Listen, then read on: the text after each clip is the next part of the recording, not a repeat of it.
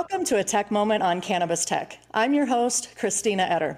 In this podcast, we take just a few minutes to talk about some of the exciting science and technology that's changing and impacting the cannabis and hemp industries. And one thing is for certain, technology has played a significant role in the development of cannabinoid-infused edibles and beverages. From specific formulations to increased metabolization and rapid onset, edibles have evolved tremendously in the last several years. The guests that I have on our show today come from Stillwater Brands, which is a Colorado-based cannabis edibles and beverage company who is making strides to provide functional, consistent, and reliable cannabinoid-infused products. Founded in 2014, Stillwater Brands' deep background in food manufacturing and water-soluble cannabinoid technology helped lead to the development of products like Ripple Dissolvables, Ripple Gummies, and Ripple Quick Sticks. My guests today are Keith Woelfel, who is the Director of R&D at Ripple. Keith joined Stillwater Brands in 2016, and he leads the clinical research programs, innovation, and product development at Stillwater Brands, and the sister company of Caliper Foods, which we're going to talk about today, too. Drew Hathaway is the senior food scientist at Caliper Foods, which develops and produces soluble cannabinoid-infused consumer packaged goods and bulk ingredients in partnership with Stillwater Brands. He conducts the research and developments for B2B and B2C product lines, including Stillwater Brands' Ripple portfolio. So welcome to the show, guys. I appreciate you taking the time today. Yeah, thanks for having us. So this is a really interesting topic to me because I just feel like edibles really have, they've come a long way. It's really interesting to see companies like yours developing new products like these. So I'm really kind of curious now that we've got you here on the show is to kind of hear your development process. What's it been like for Stillwater, and what's your overall goals that you have in mind as you start to develop this edibles brand? Yeah, Christina, that was the problem statement in 2014. How can you look at something that's new and evolving, cannabis space, and look at it in a totally different lens? How do you turn it into something that's a functional food, something that's a wellness product for consumers, not necessarily just about getting stoned, but for just general health and wellness, for sleep, for pain management. And the problem statement is, how do you take something that is naturally oil-based and make products that are healthier, that are not loaded up with a lot of fat and sugar, such like a brownie, and make something that's water-based that could be a more consumer-friendly product? And that was the original problem statement of actually creating a water-soluble component of cannabinoids. THC was the first out of the gate for us from a technology standpoint.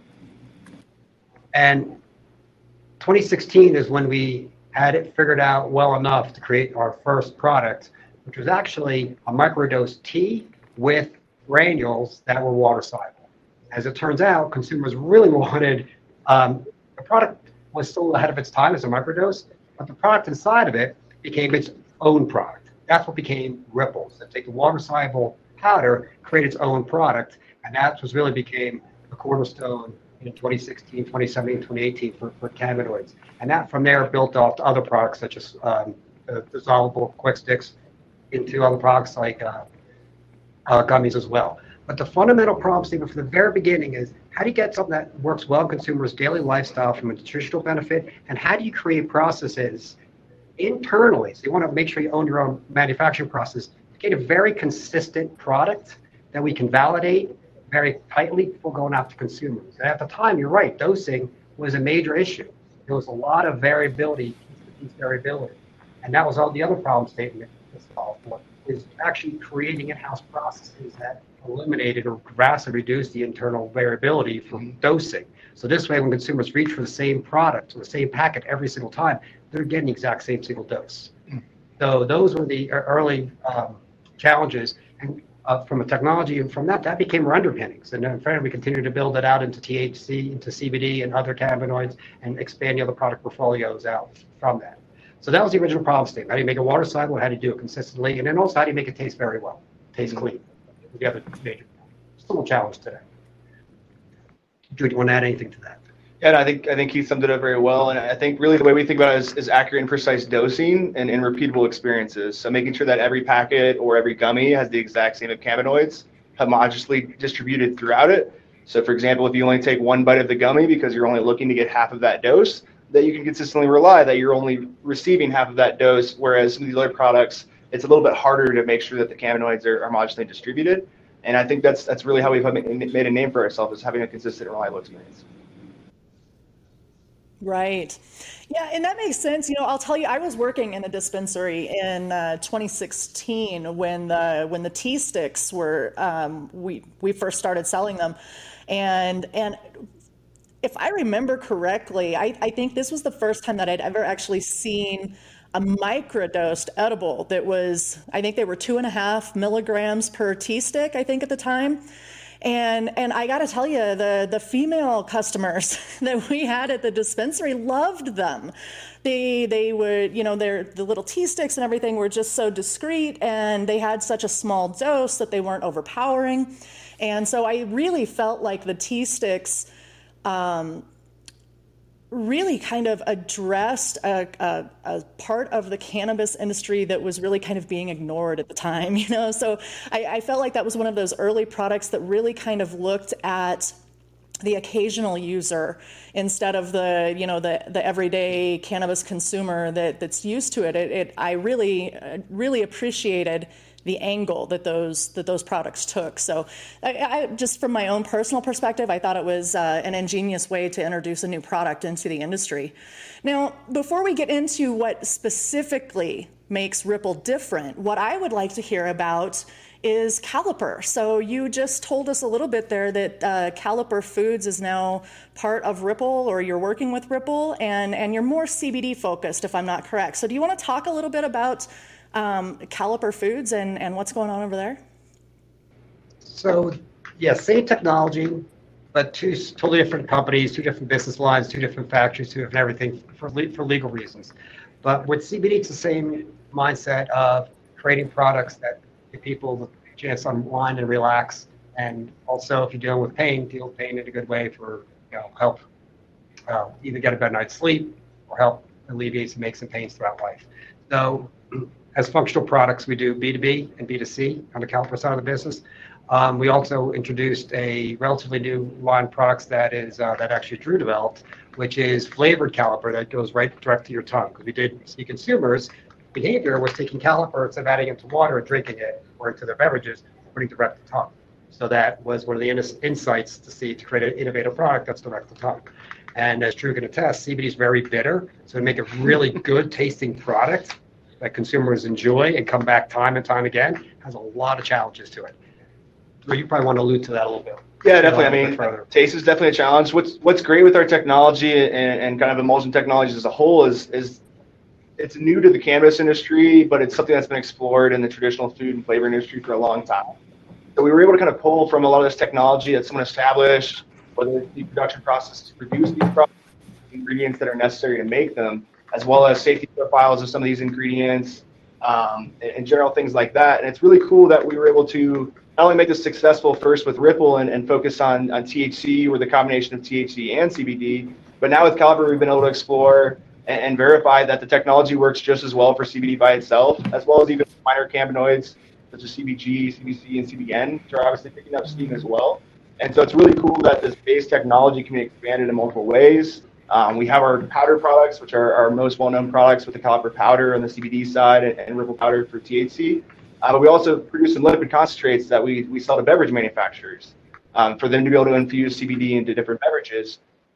And as you can imagine, since oil and water don't mix, trying to create a shelf-stable beverage that's homogeneously stable for at least a year, if not longer, is quite a big challenge compared to potentially creating a powder or a gummy where things are essentially set in stone once you're done producing it. So that's definitely been a big challenge, and a lot of things that we've spent some focus on it and really improving, because we want to get these products out to everyone. We don't want to keep them just for ourselves. So it's kind of the way we're able to kind of help bring these products to other companies to help alleviate them from having to figure out and do all the trial and error that we've been through over the past few years.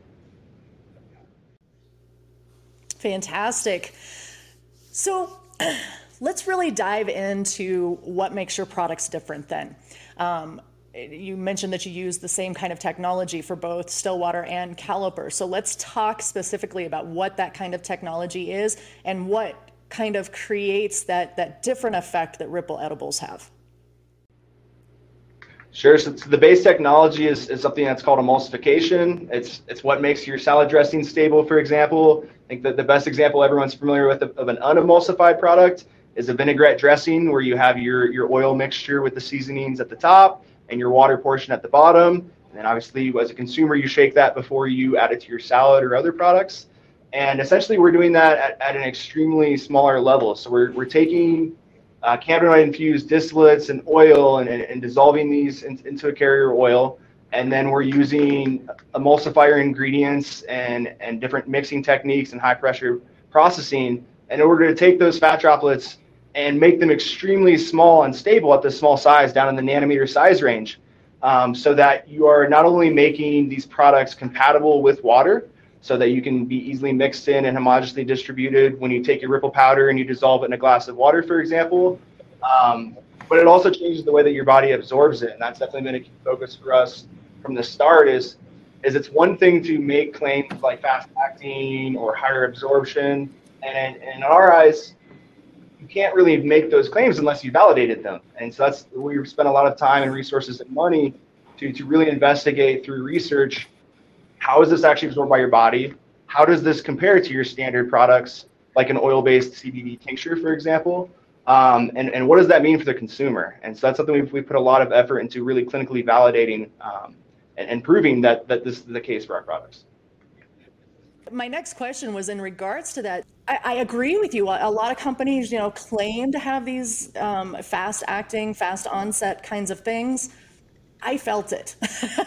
I felt it with these. And so that's one of the reasons why I'm really anxious to kind of hear about these test results that you spoke of, because not many companies are going to take the time to really test their products and put the time and effort and research into the products that you guys have, into learning how these actually work inside the human body. So do you want to talk about some of the trials and tests that you've done and to prove the technology here? Sure. Christina, the first thing that you mentioned is, why does my husband get this different benefit than I do? So you hit on something that is really, really important when you do clinical research. And we saw that, this is our third clinical that we have going, and we've got two more in the pipe. And the very, very first one we did, we noticed enormous variability in people's absorption amount. It was unbelievable. So we took it further and did a crossover design where you look at every single person tries every single product. Really important. And so if you have 5 different products, that's 5 different weeks, because you have to do, separate washout period in between.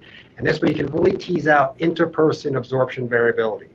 And it is incredibly insightful when you could have one product, your husband have the same product, and you watch the blood absorption rates, so the pharmacokinetics, and where your husband might get it immediately absorbed.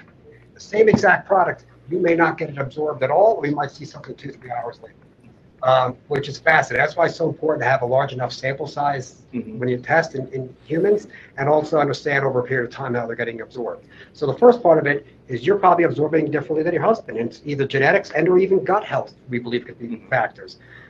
The second part that you hit on, which is really fascinating about fat-based versus water-based, we firmly believe that the absorption pathway differs, where water-soluble cannabinoids, we believe, are going right through the small intestine, actively transported into the bloodstream, where fat-based, we believe, is going much more the lymphatic route and going into the liver and getting converted. And that all takes time, and it also reduces the amount that gets through the liver, but also converts into delta 11, most likely from delta 9 to delta 11. So you're getting 3 different effects for first pass metabolism. You're getting less of it, it's delayed, and when you do get it, it kicks in harder. So there's a delta 11.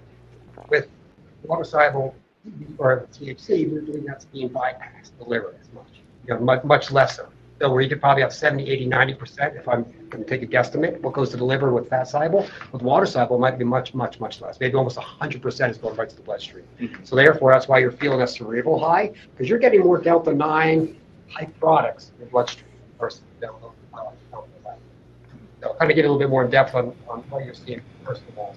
Now, the actual studies themselves, do you actually want to cover some of that as well?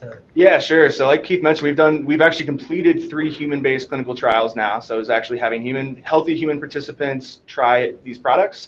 The initial 2 studies are really what we viewed more as scoping studies. So the initial THC study was just having people consume Ripple, taking blood draws over time and analyzing that blood to really be able to map out the absorption pathway.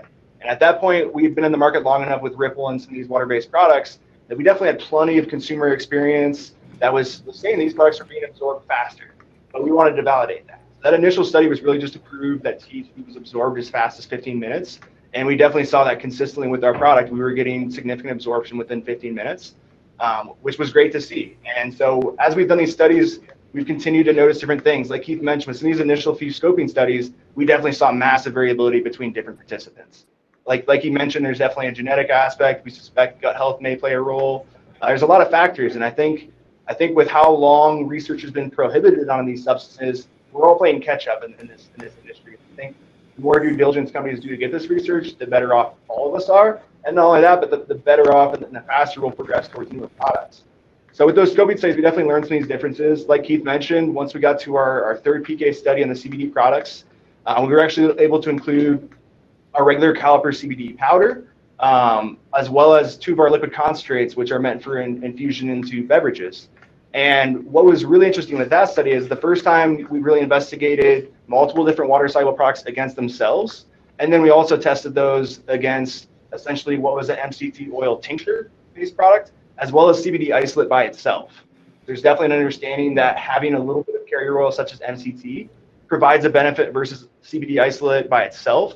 And then comparing our water-soluble products against that, we saw dramatic increases, not only in the speed of absorption and how fast those products were detectable in the bloodstream, but also the total amount that was being absorbed. So like Keith mentioned, there's definitely suspicion, and it's definitely well known at this point, that with your standard oil-based CBD or THC products, your body's filtering out more than what you're actually absorbing.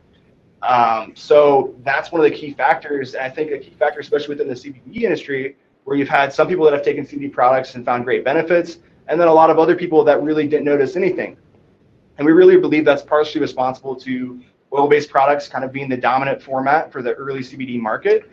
And since people's bodies weren't able to absorb much CBD from those products, as well as those products kind of being cost prohibitive to consume large doses, that a lot of people just weren't getting enough CBD in their bloodstream to get any type of effect. So that's why we wanted to really investigate this and understand what is the true increase in the absorption profile, as well as understanding the consistency of the absorption profile. And we're seeing with the fat-based products, consistently, you're not getting peak absorption until 2 and 3 hours later from time of consumption. That is a really, really long time to wait if you're trying to relax or get ready for sleep at night. So that's the other thing we feel that was a bit of a problem with the marketplace. Plus, with something like tinctures, there's some inconsistency in dosing too. So it's hard to get the consistency on it. But the major factor, because again, being fat-based, you'd have such delayed effect before it's in your bloodstream. Again, 2-3 hours is an awfully long. The analogy we like to use: if you're drinking coffee in the morning, you want to wait for 3 hours to feel the benefit. You want to feel it instantly. Right. And I really feel like it's that delayed onset that causes more of the problems with edibles than anything does, because I used to call it the alcohol mentality when I worked in the cannabis industry, because someone that's not used to cannabis takes an edible. It doesn't kick in within that first 20 minutes to a half an hour, so they think, well, I must have a tolerance, so they take 2 more, thinking that they have this tolerance. Well, by this time they have 3 doses of cannabis in their system. And so when it actually does start to kick in, man, they're in for a ride. They're, especially if they don't have any tolerance whatsoever, or they don't have experience with cannabis edibles, by the time it does kick in, it's too late. And of course, the first mentality, or the alcohol mentality part of this is that they think then they need to eat something.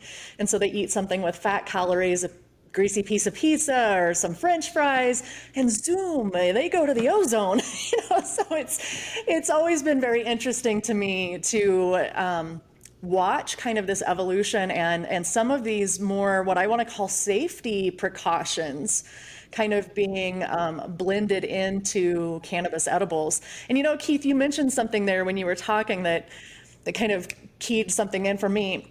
You're absolutely right. With the effect that I feel like I felt from the Ripple gummies was more similar to the effect that I might feel when I smoke. So it definitely had that more Delta 9 feel. It wasn't heavy like edibles typically are. It didn't feel super potent.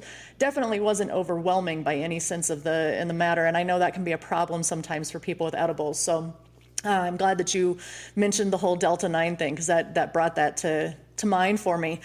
Now, the main reason why I asked you here today was because you guys invited me to a virtual tasting last week. And frankly, I think this was one of the coolest events I've been involved in throughout the pandemic. So obviously, in-person events, in-person meetings, reaching out to consumers. We used to do, like the Cincy nights, and there were events and things that you could do. But with the pandemic, those all kind of went away, and remaining connected with consumers, remaining connected with your audience this year has proven difficult. So I was fascinated when you guys invited me to this virtual tasting, and I would love to hear more about this event. Drew, what did you pull from this? How do you feel like it went off for you? Because I thought it was phenomenal. It was really fun to kind of hear and see other people in the industry talk about the products and hear more about Ripple. So I thought it was great. Cool. Yeah, I appreciate the positive feedback. We definitely had a good time on our end as well. I'll have to definitely give a shout out to our marketing team and the Grasslands PR agency for setting that up. But yeah, I thought it was great. And I think one of the challenges for us in the product development end of things is you want to get feedback from consumers, and you ideally want that pretty soon after launching a product, so that if you need to make any additional tweaks, if certain flavors were more successful or liked than others. And that's definitely been a challenge during the pandemic. We've launched multiple products in the last year or two, and that's definitely been a gap. And I think, to your point, like traditionally in the Colorado THC industry, you have these tasting events, you have the bud tender appreciation events, and it's definitely the best way to really engage your end customers, but as well as the people that are responsible for selling your products, so the people at the dispensaries and the bud tenders. And I think getting that feedback is invaluable. So it was definitely a great chance to get feedback on our new gummies. I'm glad that everyone liked them as much as they did. And I think it's always kind of challenging, especially on the THC side, like how do you actually approach getting feedback on these products? For one, we want to make sure we're following all the legal regulations that the MD sets forth, but also making sure that people are in a safe environment to consume these products, because they are obviously intoxicating, and we don't want to have to worry about people driving home afterwards. So I think being able to set that virtual event, having everyone taste them from the safety of their homes, worked great. I think it was great feedback for us in the product development end. Like I said, very grateful that all the gummies were well received. We obviously always hope that on our end. But it's easy to be a little biased when we're tasting things internally, because you don't want to toot our own horn a little too much. And you want to get the hard feedback from people that may not like things, so that you understand what's an additional product we can create down the line that might appeal to that person as well. So it's definitely very cool. And I think it's, I think it was an effective event all around. Fantastic. Now, I do want to ask you one more question. Since you're kind of in charge of flavors and things like that, can you tell me a little bit about the process of how you decide which flavors you're going to go with? I'd say flavor development is always a fun thing when we get that coming down the pipeline. It's something that we definitely enjoy. We like to look at general market trends, not only in the cannabis CBD space, but also the general food and beverage space.